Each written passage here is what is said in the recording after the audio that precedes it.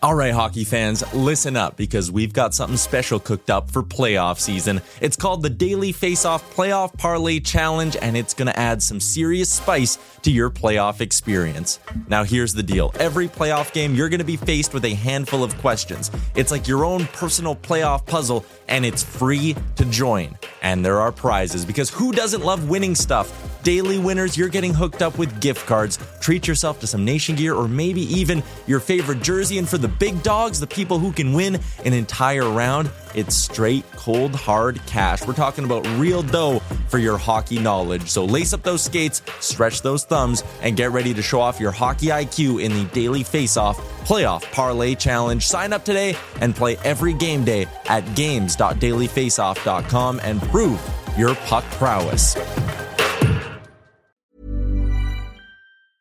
I'm Sandra, and I'm just the professional your small business was looking for. But you didn't hire me because you didn't use LinkedIn Jobs. LinkedIn has professionals you can't find anywhere else, including those who aren't actively looking for a new job, but might be open to the perfect role, like me. In a given month, over 70% of LinkedIn users don't visit other leading job sites. So if you're not looking on LinkedIn, you'll miss out on great candidates like Sandra. Start hiring professionals like a professional. Post your free job on linkedin.com/achieve today. Hold up. What was that? Boring. No flavor. That was as bad as those leftovers you ate all week. Keke Palmer here, and it's time to say hello to something fresh and guilt-free. Hello Fresh. Jazz up dinner with pecan-crusted chicken or garlic butter shrimp scampi. Now that's music to my mouth. Hello Fresh. Let's get this dinner party started. Discover all the delicious possibilities at hellofresh.com.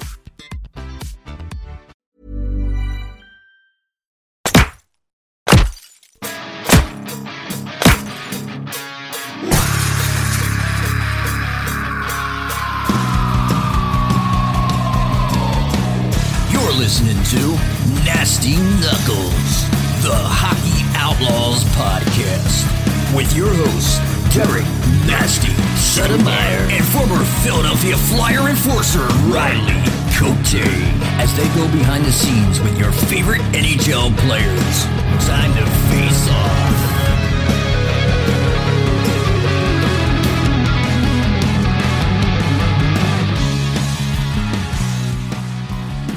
Welcome back, I'm Riley Cote. This week, as a Christmas special, we're going to share some of our favorite stories of 2021. First, we're going to start off with the ultimate winner. This guy's a former All-Star, former captain, Memorial Cup winner, Calder Cup trophy winner, World Junior gold medalist, Olympic gold medalist, and two-time Stanley Cup winner, Mike Richards. To talk about, moving on with the Flyers and then your time in Philly as a Flyer and then eventually being the captain of the Flyers. I mean, it's a unique city. Obviously, they're hard on their players. Win, lose, or draw, they're expecting just, some grunt work and, honest effort. Like, just talk about your time in Philly as a player and as a Flyer.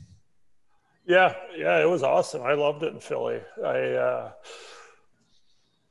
always look forward to getting back to the season. We had good teams, really, other than the second year. We were team. Terrible. Worst year in Flyers history, to be exact. Year 40. We were terrible. Year 40.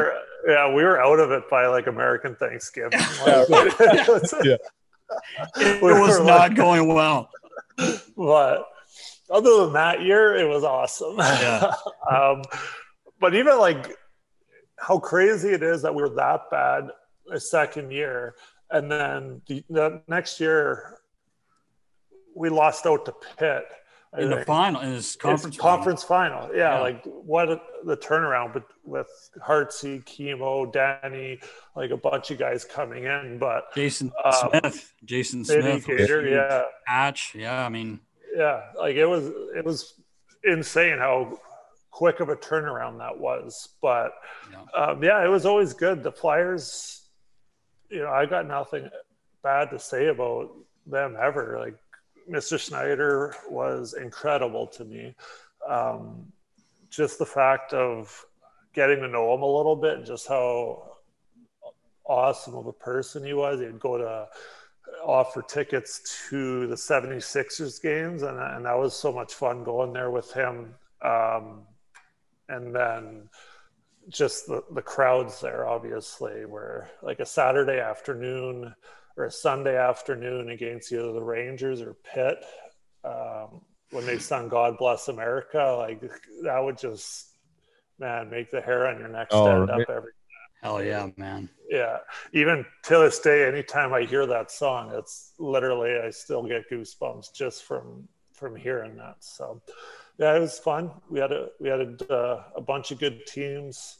Still, probably one of the biggest disappointments of my career was losing to Chicago in the finals that year. And I still think if Ray Emery didn't get hurt that year, the late great, I think we would have won the cup that year. But it is what it is. It was a pretty cool experience to see how amazing that city was, and how much they were behind us. Richie, like, to me, you were I mean, the perfect captain in my eyes. I know, Riles, we've talked about this before. Like, maybe not the loudest, losing your shit in the locker room, which I think actually is a good thing. So because you're calm, but no one could argue the way you played the game on the ice. I mean, you're a captain, man. No matter what you want to say, you're one of the greatest captains I've been around, and pretty young when you get named a captain. And in Philadelphia, it's a tough city, like we just talked about. But what were your thoughts about it? Like, I remember being a little bit nervous about it. I do remember, like, Homer and Johnny and I all had a meeting, and I remember saying, like, if this is what you want right now, then I'll be the captain. But if it's like something that, like, you're giving it to me now because you have no one else, or if you're giving it to me now because you think in a few years, excuse me, I'm going to be the captain, like, if it's now what you want, then obviously I'm going to accept, and I'll do the best job I can. And they were both, like, extremely, like, dead set that, like, this is what they wanted now. And that gave me a lot of confidence to accept it and take it. And I think that from that point on, it just gave me a lot of confidence that what I was doing was fine, and I didn't have to change anything. And then, like I said before, you kind of just, like, pick things up. The year before, Jason Smith was our captain, and, like, he was, to me, what a captain should be. Stuck up for his teammates. He never complained about anything. He just kind of went about his business, and that's kind of what I tried to do too. Rick Bone, I'm not sure if you have watched a lot of hockey yet. I know usually you tune in more during the playoffs, if I'm not mistaken, but did you happen to see Jake Voracek's interview? Yeah, I did. Were there any times you just wanted to say that? Something like that? I just love how you could tell he was trying to bottle it up, but he couldn't. When he's like, I'm not even going to answer the question. And then he started answering the question, but then he had it too bottled up. He just couldn't. Yeah. He's like, weasel. He is one person, and it's pretty tough to bottle that man up. Yeah. It is what it is. I mean, sometimes you just can't hold it in. And that was one of those cases. And then you probably should. Sometimes you just have to let it fly. So, I saw that, and I just started laughing because I've definitely felt that a little bit. Probably no outbursts like that. I probably did a little bit better job holding it in, but oh man, sometimes it's needed to be said. Yeah, right. Keep them accountable too. Yeah, exactly. Yeah, that's exactly what he was trying to do, I think. I think he did. Yeah, I think he did. Richie, one of the things that I've always thought about, and Riley and I have talked about it before, we had that run to the Stanley Cup, which, I mean, for me personally, that was one of the best years I've ever had in hockey. We had the outdoor game in Boston. Unfortunately, we lost that one in OT, but it's still what an experience it was, man. I mean, Fenway, it snowed a bit. It was just so cool. And then the Olympics, which we didn't bring up yet, where you won again, the gold medal, stripping this young fella here of a gold medal. But no, seriously, it was an awesome. That 2 weeks was crazy, and I mean. Oh God, I just had so much fun anyway. And it was cool because I couldn't be with you a lot, but we did see each other almost daily. And I did get to share a little bit of it with you, and watching you win was cool, and Prongs too. Even though I was heartbroken, don't worry about it, Rick Bone. But no, but seriously, what I was going to say was, we go from that year, then we lose in the finals. And like you said, we were kind of banged up, which I'm sure they were too. Yeah. We were missing Razor. I thought Lates and Bush did a hell of a job getting us there, one of another, but at the same time, like you said, the late great Ray, man, he was something else. But the next year is what I was going to get to. We've got a good team again. We go into the playoffs. We ended up winning in 7 against Buff. Prongs was hurt the whole time, and Buffalo, they played well, man. I mean, and they had Miller, it wasn't like they were an easy out, but we found a way. We were down. You guys were down 3-2. Big, I think Ville, you assisted Ville, I think, if I'm not mistaken, in Game 6, and then we just pumped them at home. That place was bananas. JVR. Yeah. Oh yeah. Right. And the next round, again, I'm not saying we would have beat Boston. They went on to win the Cup. They had a really good team, and they probably wanted to kill us from the year before. Yeah. Which we can get into that in a minute, but. My point was that team, even that year, the second year after the Cup, like, I feel like dismantling that team. Like, God, we were still young. Like, you guys were still, like, mid-20s. And looking back, if you just look at that team, it's like, holy cow, man. Like, that was a good hockey team and a close-knit group. Yeah. Yeah, I always – am so impressed with, like, say, when Pittsburgh repeated a few years ago, 16, 17, whatever, 17, 18, whatever it was. That next year is so tough after you go to the finals, especially losing.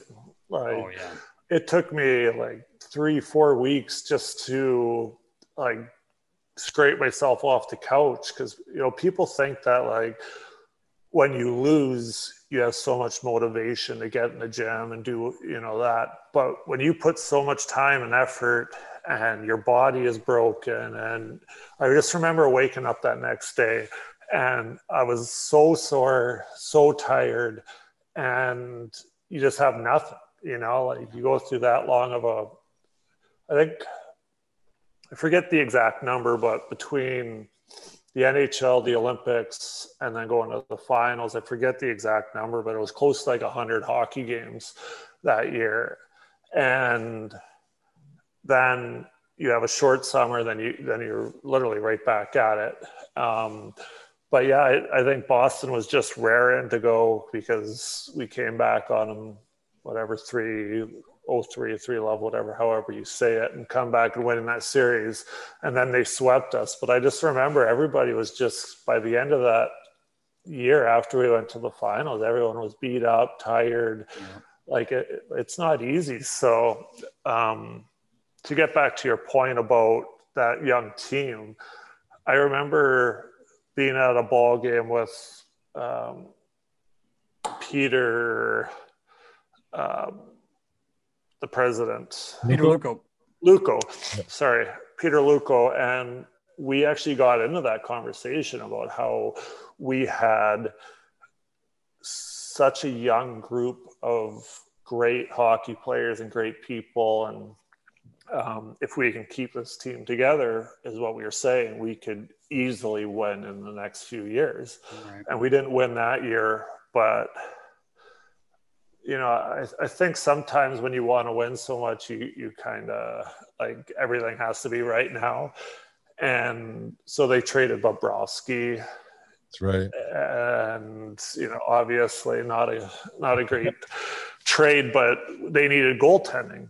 So, and they thought that was the best chance of winning. So they brought Breeze in. But just like from, what was it, conference finals, I think it was first or second round, we lost. And then finals, I think that was a 3-year stretch, something like that anyways. Yeah. But you could tell we were like just on the edge, you know, like you just kind of had to go through some bumps to get to where we wanted to go.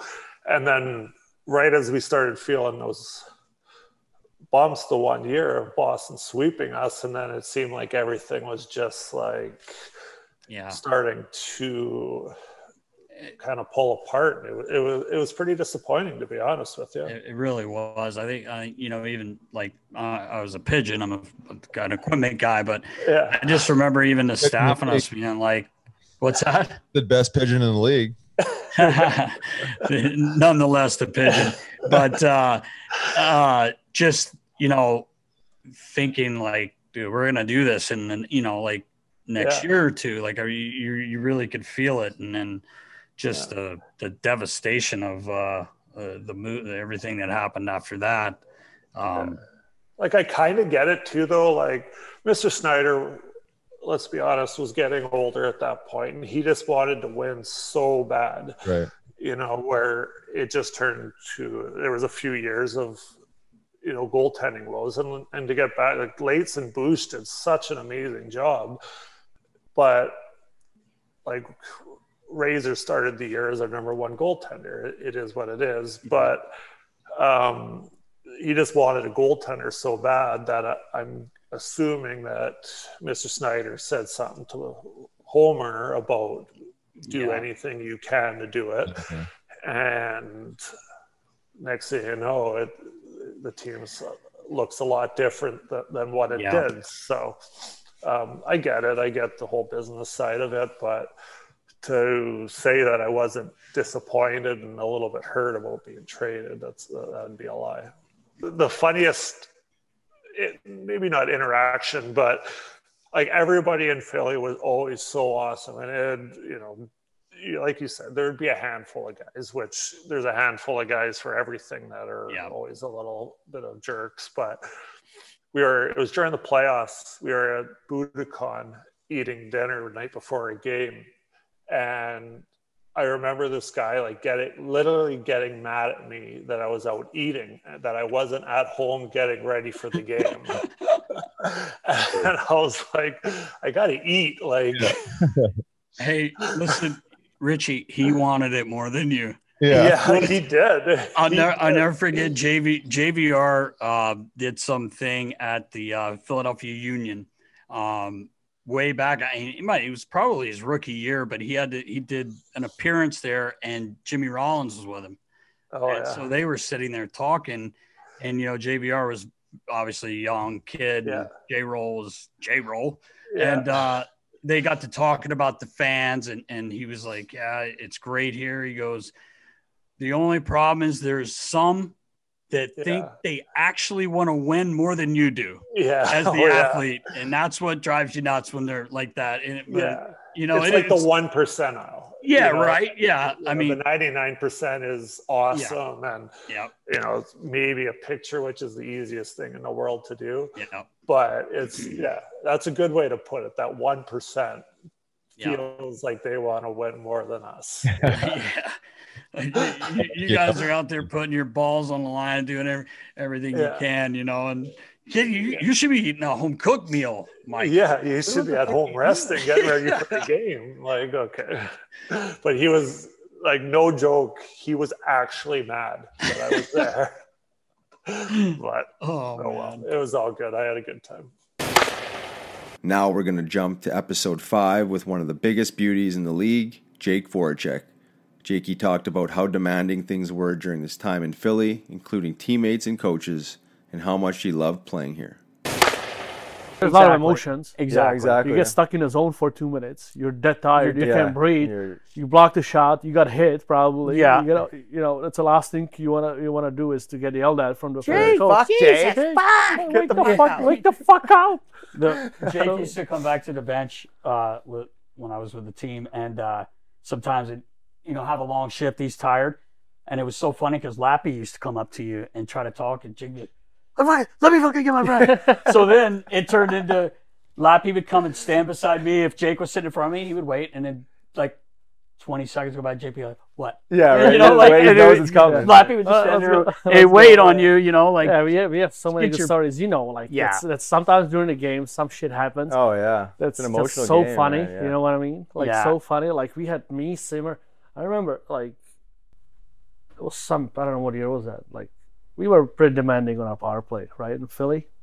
That's why I think we were so good, because we were demanding. If one power play didn't go well, all right, you started looking around, you're like, all right, guys, wake the fuck up. Yeah. The second power play step in and something got screwed, it was a battle, like on the bench. Like, oh, yeah. Fuck you, G, fuck you, Simmer. Simmer's bitching at us. Then fucking, I'm getting between them, and then I fucking, telling Simmer to go fuck himself. That's the truth, too, and man. Simmer's telling me, fucking, let's go right now. I'm like, let's go. And it's settled.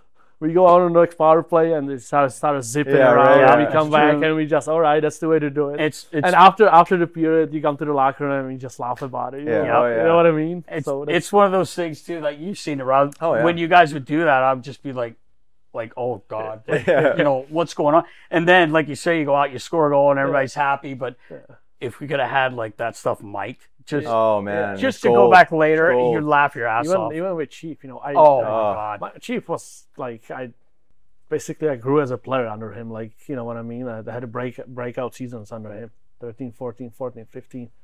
And, like, the shit he said sometimes to, like, oh, my God, like, I was... Seriously, like, you couldn't go on the ice because you were laughing for so long. Right. You know what I mean? Yeah, you got off the ice, he says something, and you start laughing, and then it was your turn again. 2.5, 3 minutes left, and you just you jumped on the ice, and you were still smiling. Like from him, with Ralph. You remember with Ralph? Oh God. So Ralph went. There was like 3-on-1, whatever, or clear cut 2-on-1, 3-on-2. I can't remember right now correctly. And somebody from the other team called for a drop. So Ralph went. That was right by the bench. Ralph went, and he just dropped it to him. Gone the other way, 2-on-1. Absolutely, they didn't score. Ralphie's face like, oh man, what was that? And then Chief goes like, Rafa, are you fucking brain dead or so? And then all the bench just started dying laughing. And Ralphie's laughing. And Ralphie's like, that was such a good memories, man. Like, it's funny. There's so many little things that are happening. It just makes you crack up. It's unbelievable. What's it been like? I mean, this is, you're going into your 10th year with the Flyers now, and just the city of Philadelphia, and just adapting to the culture here, and again, not many players get to play in one city for 10 years. So you can talk to that a little bit. Yeah, kind of. I was thinking about it the other day. I was like, "Fuck, it's my 10th year already here in Philly. That's pretty good." Oh yeah, right. Yeah, you gotta do something. You gotta do something right to stay here for such a long time. And it's like my second home. Like, I mean, if you're, I don't know, if you would be anywhere for 10 years, if you would call it a second home, but Philly is awesome. I mean, you have 4 sports team, you have a great restaurants, you have just every time you play at home in front of the crowd, it's demanding, 100%. Yeah. Shoot. Yeah.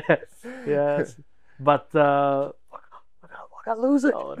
They don't understand it. I know. With my shot from top of the circle, wrister, when there is no one in front of the net, there is no fucking way I'm scoring. Like, I don't know what would have to happen. The goalie pull his groin and just fall out of the net or something. I don't know. I'm not scoring. So, with me holding the puck extra second and then finding the the open seam somewhere, backdoor or something, that's a better option for me than just wrist it at the net. You know what I mean? Like, and everybody's trying to change me right now. Like, I still have some people, not like the fans, but overall from the hockey communities. You gotta shoot more. I was like, guys, do you understand that you guys don't have the vision as I do? Yeah, right. You know what I mean? Sure. Like, I see the ice completely differently than you. Yeah, right. And you standing in a completely different angle. Right. That I'm having a puck right now. Like, I see different things, right? Obviously. Yeah. When you go, my favorite thing is that when you go in 2-on-1, I would say when I'm going 2-on-1, 8 out of 10, I make the pass through the D, and if he hits it right, it's a goal, right? Mm-hmm. Right. So, but 2 out of 10 times, if you fuck up, they're like, "Oh, you should have shot it." Yeah, of course, yeah. I mean, Yeah. should have shot it. Like, if I make that pass, which I usually do, like it's a goal. Right. Like, shot it. Yeah, right. Of course, I should have shot it if I fucked up that. Well, pass. yeah. It's easy to say after you know the what fact, I mean? right? Like, thanks for Yeah. advice. That. You know? sure, Right. yeah. It just, but it's fun. You know what I mean? It's fun to play here. It's fun to, playing those home games and, because if you go, if the team goes and the people pushing you and pushing you, and you can absolutely do things that you couldn't do in any other cities, I think. Next up, Frank the Animal Bilois tells us how he got his historic nickname. Speaking of the nickname, the Animal, what is the storyline behind it? Nasty was giving me a little bit of a 101. Your first year pro in Roanoke. Yeah. You have some substance behind it? Dude, there's funny as shit. Like, I was like, I went to Roanoke and I was like, just like huge, man. I was like all juiced up, you know what I mean? Like, it was terrible. It was real bad. And I couldn't fucking skate. I was like, so I get off the bus and the whole fucking team's like looking at me, and I'm like, "What are you fucking looking at?" And they're like, "Oh," and no one would say that. They're scared. Like Mike James was our goalie. Me and him are real good buddies. He's funny as shit. But so they put me to live with him, and he tells Roy Sommer, he's like, "No fucking way that I'm living with that guy." You know what I mean? We're like best friends now, but it was like, long story short, we get out. I'm like, I can't fucking skate, man. My legs were seizing up. Like, they were so big. I'm like, fuck this, I'm like, and he's like, well, you got to give it an effort. Just go out there. So I skate out to center ice and I line up the side. I think we were playing like, what the fuck was it? Wheeling, West Virginia or something like that. So I line up, Wheeling Nailers. A slap shot league. They got 100 fighters. I lines up beside me and he's like looking at me, doesn't know how to take it. You know what I mean? I'm like, what are you looking at? And he's like, nothing. And I'm like, so I fucking punched him. You know what I mean? And I'm like, all right. He goes down. He's bleeding all over the place. And I'm like, what the fuck is this? And the ref doesn't even get up. And I'm like, all right. So I skate to the penalty box. I'm sitting in there. Coach is shaking his head. And the other team's coach looks over and like, where in the fuck did you get that? And they're just laughing. Roy's cracked. Roy was a great guy. He was funny as shit. Yeah. So he's laughing. I get out of the box. I come skating back across the ice, make my way back to the bench. And I'm like, I'm done, man. I'm not skating no more. Fuck this shit. And he's like, you got to try. You got to get in shape. You know what I mean? Like, I'm like, okay. So I go cruising out there. I skate around. My legs start hurting. I'm like, I just stop, and I'm like looking around. The guy skates by me. I tomahawk him. You know what I mean? And then he's like, he drops his gloves. And I punched him. I hit him right in the front of the helmet. His helmet fell off his head in like 2 pieces. And I'm like, and I hurt my hand. I was like, fuck. And then he dives down, tries to turtle. I pick him up by the back of the shirt. And I got him up in the air and I'm fucking hitting him, like typical Frankie shit. Yeah. He's like half dead. So I throw him on the ground. And I skate back to the box. And Roy's like, are you going to try and play? I'm like, no. Every time you put me on ice, I'm just going to fuck someone up. And he's like, okay, so I go out there again, and now I'm actually okay. I'm going to try and play a little bit. So I get the puck and I'm skating. I'm like, again, I'm out of gas. I'm like, I go stand against I'm out of gas. I'm like, so I go stand against the boards and hold the puck, and some idiot decides to run me, bounces right off of me. Hey, I look at him, turn around, grab him, one punch him, knock him out cold. And at that point, this fucking hillbilly, this big truck. They had a fishing pole with Kentucky Fried Chicken bucket, and they're flinging it over the boards and reeling it in. And I'm laughing, and he's like, "This kid's a fucking animal." I started, man. And I went up to they had a bar, so I got tossed out of the game. I went up to the bar, and the owner was like Henry Brabham, just total, like hillbilly oil tycoon, like loaded. Yeah. Carries a big 45. He's crazy. There would be problems in the bar. He'd pull the gun out, put it to people's head. Don't make me kill you, son. Oh yeah, it was crazy. It was funny. It was nuts, man. I seen some shit in Roanoke, man. That was funny. I was kind of telling Riles about, I think you were telling me you drove a cab for a job too. Oh, right? Yeah. My dad. Yeah, my dad had a taxi business. You know what I mean? So it was great money. I mean, honestly, because you're not paying. Usually you got to rent to work there and stuff like that. You pay the owner, you know what I mean? But my dad was like, yeah, go drive cab. It was fun, man. You fight a lot, you know. I fight every day. I used to drive taxi. I think that was like playing a hockey game. You just get in fights easy, man. They get in your car all hammered up, and you like have to get out of them, or they don't want to pay. And it was fun, man. Oh yeah, that's fun. You got the green light again to just pound faces. Dude, People don't pay it for their taxi ride. I'll tell you this one time. I'm driving cab, and it's like maybe 3 o'clock in the morning. I'm like down on Sherbrooke, you know, in the hood there, Riles. Oh yeah. Right? Yeah, like really bad. And this guy comes out of one. I was like, I can't remember what bar it was. So he gets in the fucking cab. He's got to be like 7 feet tall, man. Good fucking 350, 400 pounds. So he gets in the car. His head's turned sideways because he can't fit in the car. And his one side of his body's touching the door. The other side's touching me. And I'm like, holy fuck, look at the size of this big motherfucker. And I'm like, I hope he behaves. You know what I mean? It's like, hope he behaves. Yeah. And I'm like, oh my God. So he goes, he says, pull in here. Like we go, it's like a $7 fare. You know what I mean? And he fucking pulls in this, he goes, pull in the alley. And I'm like, oh, fuck, here we go, man. You know, and he's like, I'm not paying. And I'm like, yeah, well, hey, $7, man. It's like, yeah, have it. So then he's like, so he gets out of the car and he's like, fuck you. He's kind of losing it. And he walks around to the front. It's my old man's cab. And he takes his fist like Donkey Kong and whacks the hood. And I'm like, oh, now you got to fucking piss me off, eh? So I get out, open the door. I'm like, what's your fucking problem? And he comes walking over, dude. I grabbed my dad's mace. I sprayed this motherfucker in the face and I left him for dead. I kicked the living shit out of him. I was kicking him in the face and I'm like, oh, fuck, I think I killed him. So it's like 3 a.m, minus 40 outside. And I'm like, oh, fuck it. I leave him. I call my old man. He's like, I said, Dad, I fucking think I killed this fucker. He's like, were you sure? And I'm like, yeah. He goes, where? And I'm like, dude, I don't know. He goes, okay, come and get me. So if I could drive from fucking Sherbrooke all the way out to past the perimeter, like West St. Paul, which is like a good 35, 40 minutes, I grab my dad, we drive back, and here, like 40 minutes later, minus 40, there's some people in the alley trying to pick this fucking Godzilla up. You know what I mean? Bleeding everywhere. And my dad's like, oh, he's alive. Let's get the fuck out of here. Maybe in a coma, but he's alive. My God. Dude. Oh, they were dragging him out. There was like 4 people. Like, you need a crane to pick this motherfucker up, man. On episode 28, the captain Claude Giroux joined us. G gave us some insight on the different coaches he played for in Philly.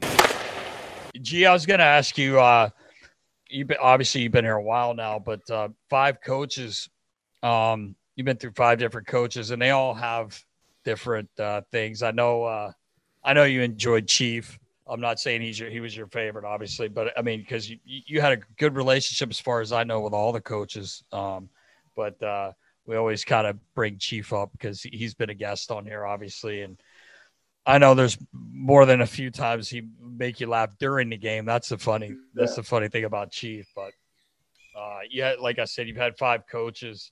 You know, like, I don't want to say who's your favorite, but like, what did you like about, like, you know, Lavi or Chief or Johnny Stevens, which, you know, yeah, I mean, I got along well with all the coaches, and like you said, it's like everybody has their own way of coaching, and I mean, I don't really think of any of those coaches that were similar. I mean, you have John Stevens, that's one guy that really pushed me, and he literally told me, if you're not the hardest working guy, you're not going to play for me. So what I did, I just started working harder than I was. So he was great. And then Lavi's intensity, how he motivates the boys get going. He, you know, being obviously going to the Stanley Cup Finals with him, it was awesome. He finds ways to get the players to play for each other and to make it feel like a family. And we've had some good years together for sure. Yeah. And then obviously Chief, remember when I beat him arm wrestling? Yes. That's what I was saying. Oh, that was amazing. That's impressive. Yeah, I should have just retired right there. Right, yeah. That's it. Yeah. So I beat him, and then he goes, okay, we're going again. And I'm like, God damn, okay. And then he beat me. I'm like, can we keep it even? Like, we're done. Yeah, we're all fired up. No grudge match.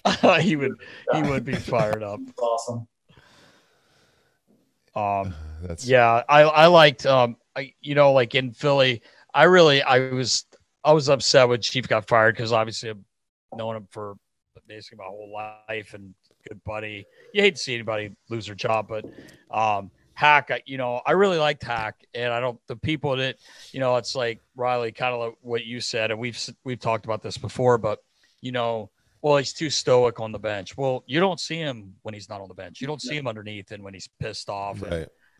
And, not all coaches are going to flip out, waving their arms and screaming and yelling. He's just a different kind of guy. But I really liked Hack, and I know you liked Hack too, because I remember the day he had to go, and you see him in the hallway there, and then he came down, and those things are tough to see. But I really liked Hack.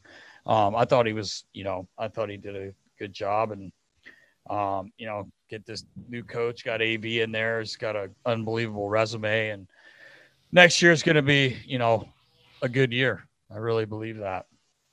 Yeah, I do. I think so too. Going back to Hack, I think the passion he's got for the game and his work ethic. I mean, every day he was going. We're trying to figure out things, and my great coach, and obviously didn't end up great, but we had some good years with him for sure. Yeah, good man, really good man. Yeah, there's not a whole lot of room for error in coaching pro sports. You don't have much of an opportunity if you don't win the first couple years. You're rode out of town. But I didn't play for Hack, but I worked with him in preseason and stuff like that, and communicated with him. I really liked his attitude towards the game, and he communicated well, I thought. And I think he might have got a short end of the stick there, but that's just the way the game works. And and then you said Nas there, the whole presentation of how he is on the bench, and I think John Stevens, he got ripped on for that too. Is that and I find it ironic because part of Johnny's message was just to maintain composure, right? You don't want to you don't want to show everybody that you're like the village idiot and you're like losing control. So I learned a lot from Johnny with that message of not blowing a gasket every time something goes wrong and freaking out, because it's easy to do. Hack, I think, was a similar way on the bench. And then you got Lavi in between. Lavi's pulling his hair out and up and down. The boys used to yell at me for giving him those pills. He'd start the game as soon as the puck dropped. He's giving him 5-hour energies, 10-hour energies. It didn't help. He drank 7 cups of black coffee from 3:30 to 5:30. I don't know how you can even put that many in your body. And then he had not only did I get him those Red Bulls, but he had the Red Bull shots, a full Red Bull and just a little thing. And then he would ask me for one of those pills, which was just a GNC pill. It was a workout pill, but it got him over the top, and the puck would drop, and it was all over. He's red. I'm like, this guy's gonna drop. We look back at Nasty, stop it. Yeah, yeah, right. He was vowing it before the game even started. He was we're laughing, come on, Nasty. What are you doing here? You got to stop giving him those pills, man. Do you remember with John Stevens when he was coaching, we were practice and we were doing morning skate, and everybody we're doing breakouts, mandatory sauce. So everybody's doing sauce. And then at one point, John goes, okay, just blows the whistle. No more sauce. Tape to tape only. No more sauce. So Richie's line goes up and it goes D to D. He gets in the middle, goes to pass it, goes on his backhand, makes a backhand pass, and then Johnny just loses it. What is going on? Everybody's laughing, and just that kind of team we had, just lose. Johnny's eye that it was probably our first year, and I'm just like, what is going on? Yeah, why not listening to the coach? Now we're going to throw it back to when Hall of Fame defenseman Chris Pronger joined us on episode 12, where he talked about his reputation as a dirty player. Hey, Prongs, I was going to ask you, despite being known as a skilled defenseman, would you ever consider yourself a dirty hockey player? Sure. I mean, dirty's there's a lot of gray areas involved. I would say I'd be willing to, I want to win just like anybody else. And as big a target as I had on my back, I was going to make sure I took a pound of flesh out of anybody who came near me. So, I think a lot of people don't realize that I had guys taking runs at me constantly. And, yeah. And then you got to make sure that they know, okay, if you're going to do that, you're going to feel some pain. You're not going to like it. So, and then it's about taking a number and finding them when they're in an untoward position. And sorry. Yeah, right. I remember Prongs. I'm sure you remember this. We were it was after we had lost. It was the next season, and we're playing Chicago that week. And Prong says, "Hey, Nast, come here. Get me a new pair of elbow pads and cut the back off of them." I said, "What?" He's like, "I want this thing to come right off my arm." You remember who you were going after? Yeah. And I'm like, and he got us in the game before we played him. It was Burridge. Oh, no way. And he wanted a piece of this. He goes, "I don't care if he says no, he's going to get it." So I cut the back piece of these elbow pads off for him, had him, and then he got hurt and he couldn't play. And I remember saying, "Hey, you're the luckiest dude in the world right now." He got struck in the face. Oh, it's even going to get something in the face from the beast. Yeah, that's so good. Well, the only reason I asked you that was that, I know you played the game hard. I was kind of making a joke when I said that, but knowing that you had been suspended 8 times, but you played the game hard, and you're an honest player, right? I mean, it was I don't even think dirty was the word I should have used, but you're greasy, you're hard nosed, and everyone knew what they were getting when they played against you, and you established that. I think that's what tough good players do, right? I mean. You're creating space for yourself. You're probably able to break the puck out a lot better since you're playing that way, right? I mean, you're giving yourself that extra space, and part of it was early on, and even prior to the NHL, I was always unpredictable, not knowing. I might hit you, I might spear you, I might slash you, I might cross check you, and keeping your opponent on edge and kind of leery of what you may do. I think, as opposed to dirty, unpredictable. Unpredictable. Like I might steal the puck from you. I might run you through the boards. I might, cross check you. I might, stick you in the nuts. I mean, who knows? Yeah. And half the time I didn't know. Yeah. It was spontaneous, right?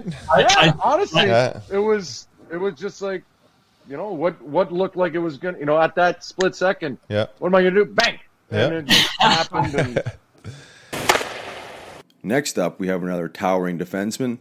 Sam Morin joined us and talked about going from defenseman to forward and back to defense, along with his first NHL goal and his run-in with Brendan Lemieux. I was going to ask you to walk us through going into last season in your mentality, because I know we had a conversation in the summertime. You had a meeting with Alain Vigneault, and there was an adjustment to your position and the whole bit. But to walk us through all that, because I know there was a lot of the question marks and changing the game plan up a little bit, and then it kind of worked out in your favor in the end.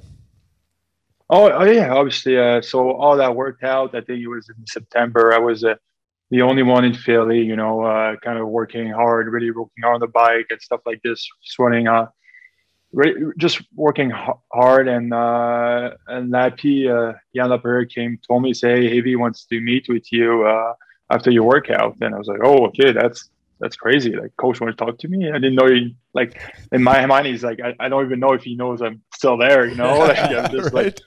And I was like, okay, and I went there, and he kind of explained me a little bit what happened during the bubble hockey, and they were trying to find that physical guy, but they can't really find it anywhere right now in the league. They're kind of pretty rare now.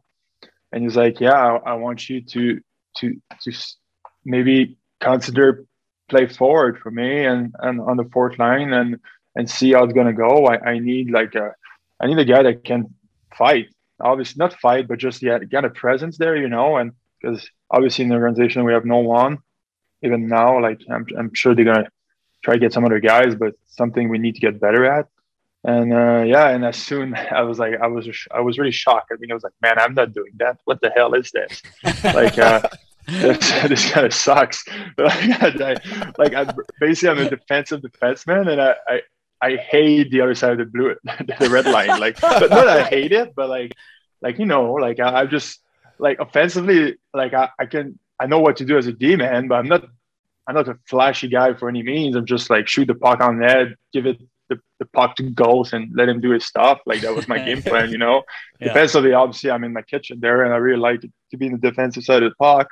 But so I call my agent and see what he said, and my agent Pat Brisson obviously was like, man, like just the fact that an NHL coach tell you that he's willing to give you a shot, you need to take it. You need to try, and you need to have a good attitude and try to do it. And after that, I kind of I was like, yeah, he's kind of right. Talked to my parents a little bit, and obviously I make a couple of phone calls. I see a little bit the guys that have that role, and obviously Riles was on.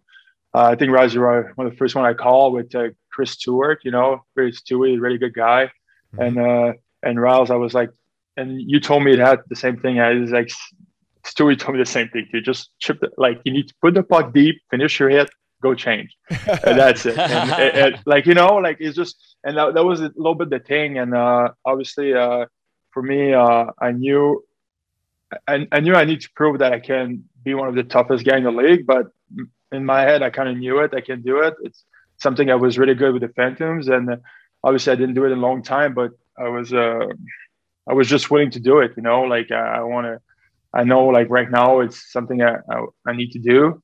And and Riles gave me one of his coach that he had back then, and he was really good with me. I'm gonna work with him in August again. I need to text him actually. And Marco Perazzo. Yeah, Marco Perazzo. Yeah, great guy. He's so funny. Riles, don't do that anymore. I know. You were bigger back then. That's what I hear. I mean, I see picture too. Your neck was huge. I was fat. I was a fat ass. Yeah. Oh, you were tough, man. I mean, you coached me to Phantoms. You were freaking crazy, man. You had events. Not crazy. You were awesome, but you were like fired up. I loved it. You're such a good coach. But you know, I call you and it is. But you give me some great advice, and I really appreciate that because obviously, Riles, you've been my coach, and I still think high of you and all that stuff. You know. Yeah, for sure, man. Well, you made the right choice. I mean, you had a good attitude. Obviously it didn't work out up front the way, you had envisioned it. And there's probably some disappointment when you land up going back to the Phantoms, but you go back to the Phantoms on D and you play very well and you get the call. Yeah. And now you're back up on D and you look comfortable and you look ready to rock and rock really solid, really. That's a crazy story about it. That's like, so obviously, like what happened, the only reason why I went back down is because there were so many injuries D back there and with the Phantoms. So Chuck, after a game, he comes see me. He's like, "Hey, Sammy, like there's ton of injured guys on D right now at the Phantoms. We need you to go back and play." I think Friedman was just get picked up in the waivers and stuff like this, you know. Yeah. And so they didn't have any FD. So I go. I'm like, and as soon as they told me that, I was with Daniel Briere actually, like Danny B, doing some extra stuff for him, and that was my last practice as a forward, and I was so happy, man. when they told me, just go, you need to go play some go play defense there. And my first game against Hershey, I was so happy, like in the warm up and stuff. I was just like, I was like, man, and. First shift, like I do a good first, I just do a good first pass and all that stuff. And I had a great game that game. And I was like, man, I loved it. And I played another game against Hershey. And after that, I talked to Gordo a little bit and I told him, like, I don't think I can do it anymore. I can't be a forward. And he was like, I think you should call Chuck. And that's what I did. I called Chuck and I told him what I was thinking, that kind of what I want to do. And he was like, obviously, if you he was okay with the decision, but you're probably gonna stay in the Phantoms. And I was like, yeah, it's fine with me. Like, I give it a try, and even my agent, I give it a try, and I just don't feel comfortable doing it. And all of a sudden, Philly struggle, and you get a call, and that was scored your first goal, and that was like only in like 2 or 3 weeks, and I've been waiting for that opportunity all my life. Like it was crazy, Yeah, it goes so fast. Yeah, that was awesome. We were, every week we have we do our show here, and we have other things that we jump on with other people, and we were crying for Big Sam. Crying. Calling this guy up. Well, yeah, like we were, we were ready, and we know you're ready because we both know you so well. But the best thing one of the things that we talked about, we did a post game one night. It might have been the night he scored, Riggs? Was it that it was. Night? We did a post game, and you just the whole game, not because you scored the goal, Sammy, but it was the way you played. You just made it look easy. You got the puck, you made the pass. If you didn't have a pass, you got it out of the zone. Nothing's happening, but you're a presence that they need. You have to have a presence, and you bring that, which And then to top it off, you score your first NHL goal. It gives me chills just because it was so great to see you finally get that. But just the way the team reacted, you could just tell. And we talked about it a lot. You could tell you're like a team favorite guy. Like you're fun to have around, like I said before, but it was awesome to see that, Lots came flying. I mean, they were literally jumping up and down like it was a damn soccer goal or something, but it was great. It was great. Like I just came off the couch. I know we were all talking about it, but that was just what a night, man. Yeah. What a moment. Yeah. That was, oh my God. Yeah. That was, I remember going to the bench, and actually, like I was just on the ice when I score, and I go to the bench, and I can't play anymore, man. I just can't play. And like Josi was like, yeah, that's fine, bro. It's like, I was gonna put Provi in the ice. It's fine. I was like, yeah, I can do it. You bench yourself. Yeah. I was like, I'm done. I'm done. I was like, yeah, I bench myself. Honestly, I did. I was like, I score. Like I had my strap was undone. I didn't have my gloves on me. I was like, what was going on? It was so funny. Did you watch the replay a few times? Yeah, I watched. It's like, why my strap is undone? I have no gloves. I'm looking at the bench Rangers. I'm chirping that Smith guy. I'm like, what is going on here? Like, I got no idea. I sit on the bench. I'm like, everyone is like, what the hell? I was like, Josi, I'm done. 4 minutes left in the game. Just put other guys on the ice. It was so funny, but it was a great moment. And I know the boys, like, oh my God, like my teammates are everything for me, and they're my best friends. And I think they went through the same, like they saw me grinding it out in the gym, and obviously you saw it, Nasty, you were there. Yeah. And it was such a long road for me, and it was the best moment in my life by far. Like, you get drafted, it's cool. You play your first NHL goal, it's cool. But the way that happened to me was oh my God, I was like, what is going on here? I couldn't believe it. Yeah, I was like, man, I was ready to I was ready to stop playing, because I was like, man, like my body just can't hold up anymore. It sucks, but just the way it is. And now I'm playing in NHL again, which was my dream when I was like, I decided to play hockey. I was pretty young, at 12 years old. Like I was like, I'm going to be an NHL player. And it was just crazy, Yeah. It was so fun. It was so fun to watch, man. I wish I could have been there, but I got to see it. It was awesome. It was awesome. Yeah, you're part of it, Nasty. You know it. I love you, buddy. I love you too, buddy. Yeah. And leading up to your goal there, I think that the game before is when you pounded on Brendan Lemieux. But when you got called up, I think the Flyers were, I guess, at a crossroads of their season. They were lacking that energy and that spirit. And then, we had talked about it like on the show and stuff about like the Flyers, like they need something. You need some sort of spark. And I was like, when you got called up, I was like, this is it, man. Like this is exactly what they needed. And then you had a couple good games, and then you pounded that Lemieux, and then I think you got fined for it, and you scored the next game. But then all of a sudden there was like this. It was just like an added energy that was in the lineup that obviously. you're one guy, and you have to. These other guys have to be able to generate their own energy. But for that brief period, it seemed like wow, it's like one guy could actually come in and make a significant difference as far as energy goes. So it was nice to see, and I think that was a testament to all your hard work and your attitude and everything you poured into it. But obviously, it's a team game, and that can only sustain itself so long, and then you have to have other elements that can help bring energy too, which I didn't think the team as a system didn't do a very good job towards the end of the season. But talk about that fight a little bit. Yeah. What's that? Oh, go for it. Yeah, we got a shit here. Yeah. Okay. Yeah. I don't want to say that. Yeah, go for it. It was, but I was just going to say it is. Yeah. That fight with Lemieux, I know the way it started and everything like that, but I love your attitude in that fight. Is that you didn't give him a chance.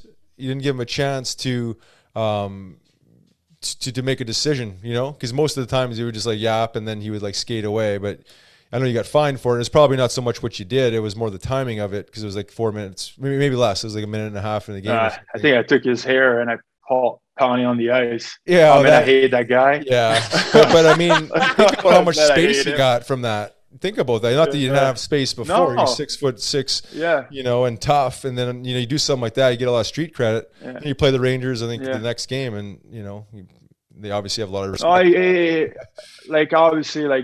What happened on this stiff is obviously I wanted to fight him and Smith. Like those two, man, I hate such pretenders. It's insane. Like what, pretenders are the worst. Like they're like kind of like that's what they are, pretenders. It's just the way it is. But so Lemieux is just yapping at her bench like crazy. And I just finished my shift, and like Coos look at me and say, "Hey, Lemieux is fucking yapping. Like, can you do something?" And I'm just like, I'm on the other side of the bench. I'm a D-man, so like it's not close to their bench, and I'm just like running.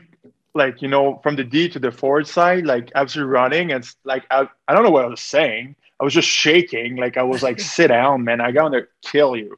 Like, I think it was chirping lots or something. Yeah. Obviously, I love lots, so you don't chirp lots. Yeah. But anyway, I was just freaking out. Like, like I was like, just sit down. You're the biggest pretender ever, and no one likes you. Like your teammate. That's why you got traded. No one likes you. So after that, at the end of the game, I was like, I saw an opportunity to just like grab him, and I was like, you know what? I gotta drop my gloves, and I hope he does, because I gotta punch him in the face. And I gotta give him credit. He dropped his glove. That's good. I mean, absolutely. And after that, I just wanted to hurt. No, I don't want to say hurt him, but like at least he dropped his gloves. So I give him respect for that. But it's just and because like no one, it's hard to find partners now. Obviously, there's a lot of tough guys in other side of the West and stuff. So I would like to try that out a little bit, but it's hard to find partners. It's just not the same. And it's the way it is. Even against Washington, very physical team. Like no one want to do nothing with me, man. On episode 10, Zach Ronaldo joined us and had a hilarious story about the first impression he made in his first development camp. I'll never forget. I'm pretty sure it was your first development camp. And they actually changed the rule with the Flyers after that because, let me explain, Riles, you were playing. Yeah. So me and Riley go out, and of course, everyone wants to watch the scrimmage. No one's really caring about the practices and what you guys are going through. So me and Riles go stand out in the corner. Within 6 minutes, you had put 4 players out of commission. And I mean out of commission. And I remember me and Riley were talking about this yesterday. We were like, holy shit, you hit someone. I don't know. One guy I know for sure. You probably remember who all of them were.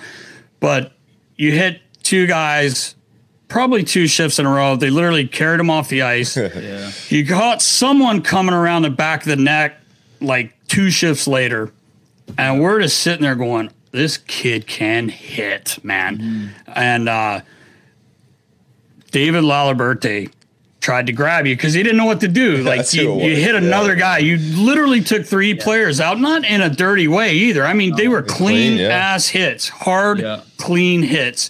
And I think we can get into it later, but I think a lot of times you've gotten kicked out of games where you shouldn't have because you hit so damn hard. And that's why I say you're like a shark. We used to say, even Craig Berube would say, it's like a shark, man. Yep. Like it's a talent to be able to catch guys. Nowadays, with the league, you hit a guy too hard, the arm goes up just because their head flies and you hit them right in the chest. But anyway, back to the story. Poor Lally comes and grabs you because he doesn't know what the hell to do. I don't even know if the guy had ever been in a fight. And you one-punched the poor bastard. And I love David. I haven't talked to him in years. What a good kid. You catch him right in the chin. He goes down. And me and Riles are like, oh, my God. Like, this guy's a wrecking ball. So we go back in. You had to come off because you kind of hurt your hand, I guess, when you hit him. And I'll never forget, him and I are sitting in my office, and you came down the hallway. You had your hand iced up, and I barely knew you. It's your first camp, Riley, and you were like, "Hey, Cote, that was for you, man." And we were like, I was like, I love this guy, man. Yeah. And then Riles was dying, and then sure enough, obviously we get to know you, but it was a hell of a first impression. And they stopped the scrimmages after that. We didn't have scrimmages for since then that I can remember like that. They did 3-on-3 stuff, 3-on-3 games instead of a 5-on-5 because of you, which, hey man, heads up, boys. Yeah, right. You know? I mean, God, thank God. If you hit me that hard, I'd probably be dead. But at least the guys were dead. They told me before the scrimmage not to hit. Like not to like fucking kill people. Jeez. And I thought to myself, I said, that's not hockey. Right. I'm not gonna not hit. Like, I'm here to make the team. Right. This is what I want to do. Right. And I didn't care what anyone told me. So I kind of made a point to hit a little harder just to prove, but kind of put it in their face. Like, no, this is what I'm here for. I'm not here to pussyfoot around. This is what I'm here for. I'll make the team. And yeah, they stopped the scrimmages after that. I remember Mr. Holmgren coming down and he said, let me guess who your favorite player is now.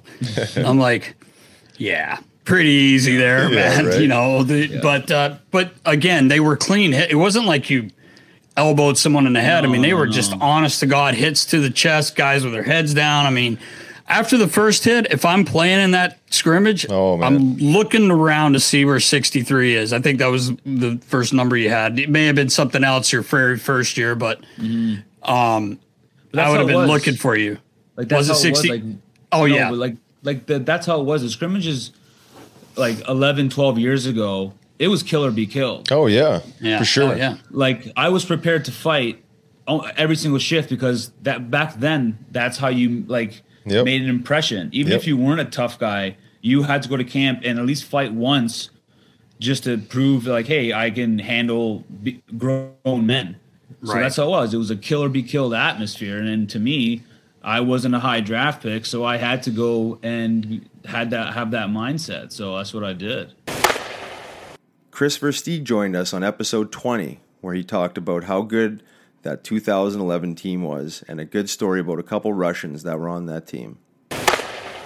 That team is so good, man, though. Yeah, that was a good team, man. We talked about that before. I don't remember who was on. It was Beast because Prongs got hurt. If he hadn't got hurt, I mean, you never know. You always say what if, but you're right. It was a good team. It was a really good team. I posted that thing today where we scared you. Oh, you did? Yeah. The little stick bag? It was he hadn't been there long. I guess he'd been there about a week. So I was like, I gotta get this. I was like, Ottawa or Tampa? We were in Ottawa. Yeah. And that when we got you. But it's funny that I turned the camera and you see Jeff Carter, Powsy Poo, Daryl Powell. Oh, yeah. And Zherdev, Carbom. I'm just like, God, I was looking at it today. I've seen that thing 100 times, but I was like, geez, what a team. That was actually a really good team, man. Oh, yeah. Zherdev was my roommate. Oh, boy. How was that? You had to have a roommate then? Was the rule not there after so many games? Or it was before it was the year after was the lockout, about a year and a half later. Oh, okay. Yeah, you're right. Yeah. Yeah, I remember he smoked, though. Oh. Yeah. Turn the fan on and cigarettes. Yeah, he'd turn the fan on in the bathroom and have a cigarette.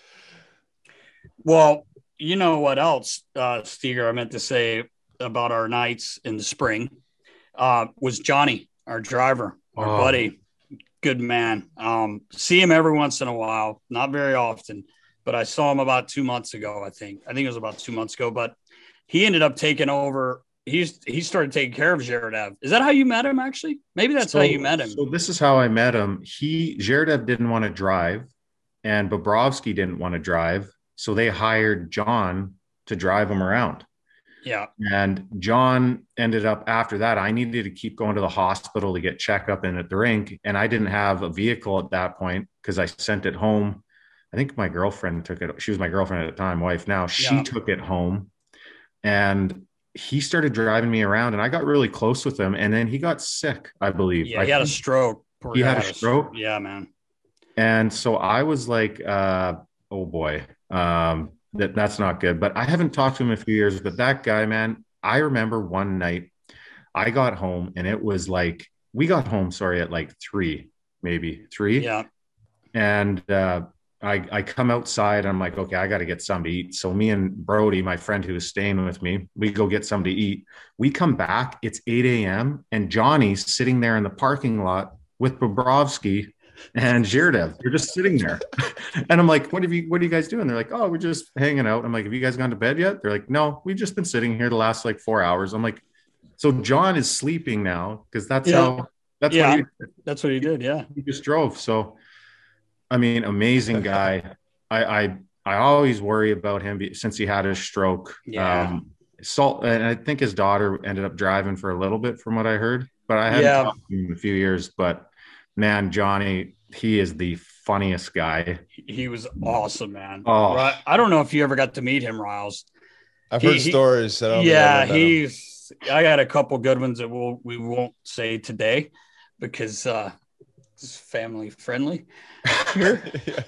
But I got some, and you know how you get all wound up, Seeger. In his voice. Oh my God. He's Greek, right? Greek guy. You can't understand. He's talking so fast. And, oh my God, don't do that in here. And then, oh boy. This man saw more stuff. He saw more shit going on than a lot of people did. Was that the same driver as Kyle Calder? Same driver that have him ripping around all the time? No, I don't think so. No, he wasn't. He wasn't around. Crazy stories. Yeah. Oh, Greece. There's another one. He was a beauty. Oh boy. I don't know who he drove before. I just knew he started with Zherdev. But I know when Zherdev left, he left all his stuff. Hey, everything. And so Johnny got it. Yeah. Right. Yeah. He put it in another storage unit or something. He kept asking me, "What do I do?" I'm like, "Dude, he's not coming back." Like sell it or something because he's not coming back. You're paying money to store his stuff. I don't know. He left shoes, like expensive shoes. He left belts. He said he left couches, and so Johnny put it in. And he's always asking. He said Zherdev was always like, "I'm going to come back and get it." And I don't think he ever came back to get any of it. It was like a full house worth of stuff. Wow. Oh yeah, he did because his daughter wanted the shoes. Because the wife had like 50 pair of shoes, like brand new in boxes, and like expensive shoes, man. But Johnny was so afraid he might come back. I'm like, he ain't coming back, bro. Like this guy's not coming back. We couldn't let Richie go before he told us the story of him, Nasty, Chemo, and Prongs at the Olympics. Going back to the Olympics for a second, I think is that where you met Dowdy? Yeah. I remember you guys kind of hanging with each other a little bit. Yeah, that's where I met him. I met him at the summer camp for the Olympics. But yeah, that was a riot there. Yeah. So I had a few nights where I'm not going to lie to you. I may not remember exactly what I was doing. I didn't get arrested, so that's always a good thing. But I'll never forget you guys beat USA. I wasn't playing, obviously. Yeah. What a game. Zach Parise ties it. I mean, I went from the highest I've ever been. Then Sid's got to bury one, of course, the golden goal. But I remember after the game, going, saying hey to you, giving you a hug and everything. And you were like, hey, like, I'll message you if you want to come. I'm like, well, I got to go with my team. Yeah. Those guys that just lost, But we actually, you talk about like, it was about, I mean, those guys they were guys crying. I mean, obviously devastated. Yeah. I mean, that was probably the closest since the 80. Well, definitely had to be the closest since 80 USA hockey. Yeah. And, I thought, we had beat you guys in the regular round there, whatever you want to call it, the round robin. We had won. And I just remember being on the bench, and Richie, I know you've been there as a player, Riley, you too, but you guys were up, but the guys kept we're going to get one. We're going to, and we got one. And I got a great picture of me. I'm like jumped up, of course, because you know how like low key I am. Yeah. I'm jumped up, and Quickie had jumped up too, and he wasn't dressed, but he was standing behind me at the sticks, and he landed on me, and he's not a small man. No. He landed on me at one point, and I kind of fell, and all the boys are jumping up and down, and I got my hands on the ground, and I'm trying to hold my hands, but my face is I'm like, I just want to watch, see what's going on. But anyway, after the game, you and I talked for a couple minutes, and obviously you're going to have some fun with the boys. And speaking of Chris Pronger, Prongs comes over to me in the hallway. Now, he had his whole family there, so he's going right to his room. We had a 7 a.m. flight, Mr. Snyder's jet. Chemo was going to be on it, and you and Prongs and myself. I don't know if I'm missing anyone. I think Oscar Spartulis had left because he was there. Anyway, point of my story was Prongs comes and grabs me, and I'm still kind of down a little bit. And I'm like, he's like, hey, fool, because that's what he always called me. I'm like, what's up, man? I'm like, what's up, Beast? He goes, listen, I want to make sure you and Richie are on that plane, on time. And I'm like, all right, like, really? You just want a gold medal, bro? Like, kind of like laughing. He was like, no, I'm serious, because I know all you guys are going out, and you should. Gotta enjoy it. I got the family here. I gotta go. I'm like, all right, Beast, gotcha. So it's like 2 a.m, and he's texting me. Make sure you and Rick Bone, you and Richie are there. I ain't worried about Chemo, because Chemo had his parents, his family, sorry. And so like, all right. So I get back to the hotel. I get my stuff together. So I had been keeping in touch with Richie all, about every hour. So it's get to be about 5:30 now. I'm getting a little nervous, like, where's Rick Bone? So I'm texting, no answer. So I called your phone probably 5 times now. And it's like, we needed to leave around 6 to get to the airport, right? Yeah. So Riggs, you'll enjoy this last part, but it's like 5:45, 6, 7 phone calls. Finally, he answers, and there's like 5 minutes to 6. And he answers like this: hey, bro, what's up? I'm like, dude, where are you? I'm like, Prongs has called me 10 times. We're supposed to be at the airport in an hour. Where are you? And he's like, hey, where are we? And I said, give that person a phone. So he hands the phone over, and I'm like, hey, listen, this is life or death. Because we had asked Mr. Homer to back the flight up, because we were flying to Tampa. I mean, it would only make sense. Like, my God, but you play in the gold medal game. But anyway, Prongs he's calling me, he's yelling at me. I feel like my dad's on the phone with me yelling at me. And so Richie gets back. I said, 911, get this man in a cab. I got to meet him. He gets back. I'm like, did you pack? No, not yet. And then I'm like, where's your gold medal? My mom's got it. Okay, good. All right. So anyway, the funny part is, Riles, of course, I was shitting my pants because I did not want us to be late. One, because of the Beast, Prongs, but Homer too. Homer was adamant about us not being late. So we get to the plane. Chemo waited on us and let us jump in his big van. Yeah. We get there, no Prongs. No way. So we're dying. It's like 10 after 7. And we're just like, me and Rick Bone are kind of laughing, and Chemo, he's so funny. He kept making little comments. So finally, Beast comes flying up in his limo or whatever. He's got the boys with him, his wife, and they get on the plane, and they're jumping around. And me and Richie just want to go to bed. Richie's got the old iCar, whatever you call those things. But Prongs gets on, and I'm like, yo, Beast, what's up, man? We've been here like 45 minutes. He's like, this guy got fucking lost. He's losing it. If that would have been us, dude, they would have taken off. He would have taken off. He would have left. For sure, he would have left. Richie, you better get on the horn, get us a private PJ going here. But I thought that was so funny because Prongs ended up being late instead of us. Oh, yeah. And last but not least, the captain finishes us off. G tells a few funny stories about his competitive side. Sometimes things snowball, and then you're trying too hard, almost like people are like, how can you try too hard? But you know what I mean when you say you try. Everyone's just trying so hard, and it was so many expectations, like you said, after last year, and just couldn't get rolling. And the COVID thing, I didn't think it was fair. Not to give you guys excuses, you guys never made an excuse, but I didn't think it was fair that you ended up playing a lot of games with not just 2 guys out, 6 guys out. I didn't think that was fair. I thought saw a lot of teams get their games canceled, more games than you guys did anyway. But it's still just such a shit show. From the bubble was hard. You guys are away from your family, and this year you're kind of in a bubble, basically on the road because you can't really do anything. Did that come into play at all, you think, with I know everybody has to. Well, everybody's got, like you said, everybody's got pretty much the same schedule, but, you play 7 games in 12 days. You're just like, there's no recovery. You can't take care of your body as well. It's kind of messed up. And I think just like you said, is like when you lose 1, you lose 2, and then you try to work a little harder, try to do a little much and try to force it. And then it gets worse and worse and you can't get out of it. So, one example is 1 year I didn't score the start of the season for I think it was 18 games, and Paul Holmgren called me in his office and told me, "Gee, you're working too hard. Stop working too hard." And I look and I'm like, "What?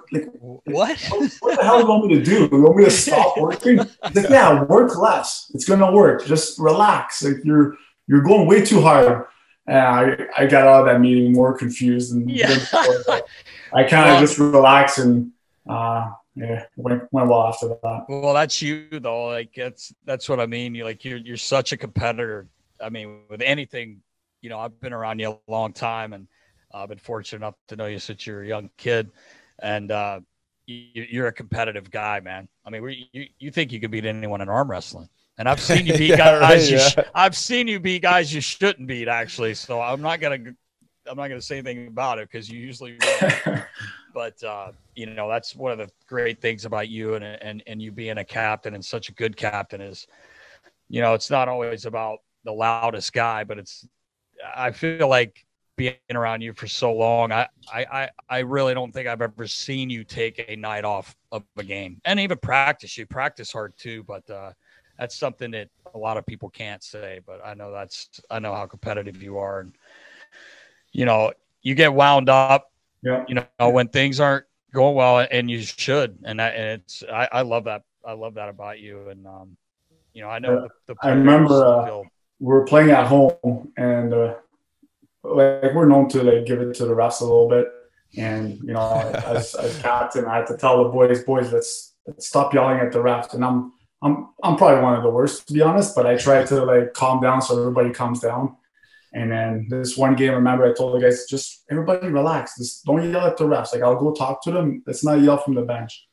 And then the ref does something, and all I hear is Nasty behind me. Starts yelling at the ref and give it to him. Right. And I turn around and I'm like, Nasty, shut up. And you were so mad at me for the rest of the game. You wouldn't talk to me. And then I'm like maybe I should have not yell at him, just tell him. And we go back to the bench, go back to the room after the game we won. And we just looked at each other and we just started laughing. Yeah, he was right though. And he did say that a lot, boys, leave the refs alone. But one of my favorites was a couple of years ago, and I busted out laughing because they went to video review, and Hack was the coach, Dave Hackstall. And Hack says, all right, boys, kind of guys are around the bench. And he's like, all right, boys, whatever happens here, just stay calm. If it's a goal, we're good. If it's not, just stay calm. And it's not, none of the guys are talking. And G jumps over the boards and goes, if they don't call this goal, I'm going to fucking lose it. He was kidding. And I started fucking dying, and Hack just put his head down and started laughing. I said, holy fuck.